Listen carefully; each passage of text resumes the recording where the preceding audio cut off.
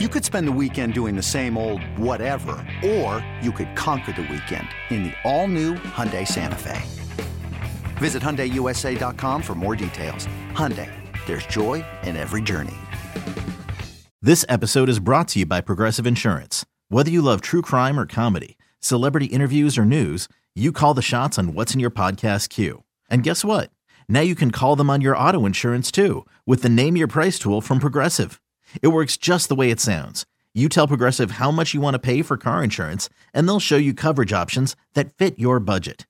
Get your quote today at Progressive.com to join the over 28 million drivers who trust Progressive. Progressive Casualty Insurance Company and Affiliates. Price and coverage match limited by state law.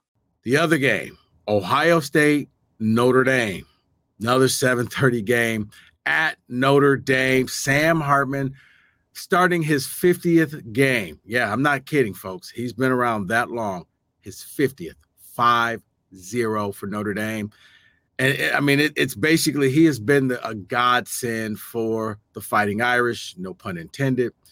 13 touchdowns, 0 interceptions for the year. You got Estamine coming in, running the ball. Notre Dame looks really good. Offensively, defensively, they got this thing going. Ohio State, coming off of the Western Kentucky game where they were able to limit Western Kentucky to 10 points, which is good because Notre Dame has a high-powered offense. Notre Dame has scored over 40 points in the last 4 games, and they've never done it 5 games in a row, and I don't think they're going to do it 5 games in a row this time.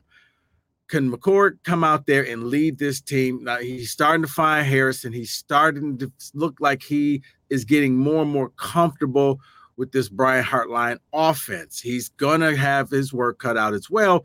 Going into South Bend, it's a very – look, Notre Dame at night under the lights with the crowd behind you is a difficult place to play. But this is Ohio State. You are the Ohio State. This is what you guys are bred for. For the Buckeyes to go in there, I think they can get it done.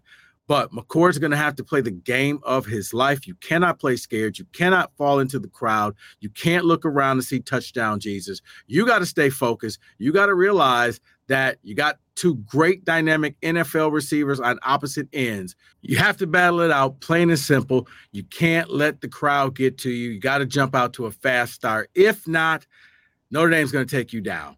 But I think for Ohio State, this game is even bigger because I think the entire reputation of the Big Ten this season all hinges on this game. And you're like, well, that's a little dramatic. It's really not, because when you look at the Big Ten, aside from, I guess, Penn State being West Virginia, who's not really that great, the Big Ten doesn't look as if they have been as dominant as they have in past years. Big Ten leader Michigan has been struggling in games. Ohio State has been struggling in games. The rest of the Big Ten does not look that great. Ohio State can really set the tone and show that the Big Ten is just as good as it's been in the past few years, because right now it looks like it's the Pac-12 is the belle of the ball. Even the SEC does not look the same.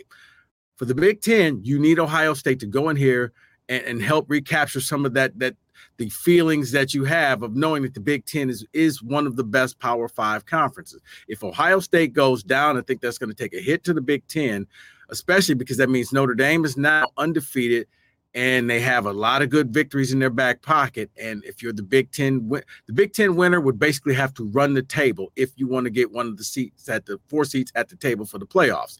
That's how important this game is for the Big Ten, not just Ohio State, but the Big Ten.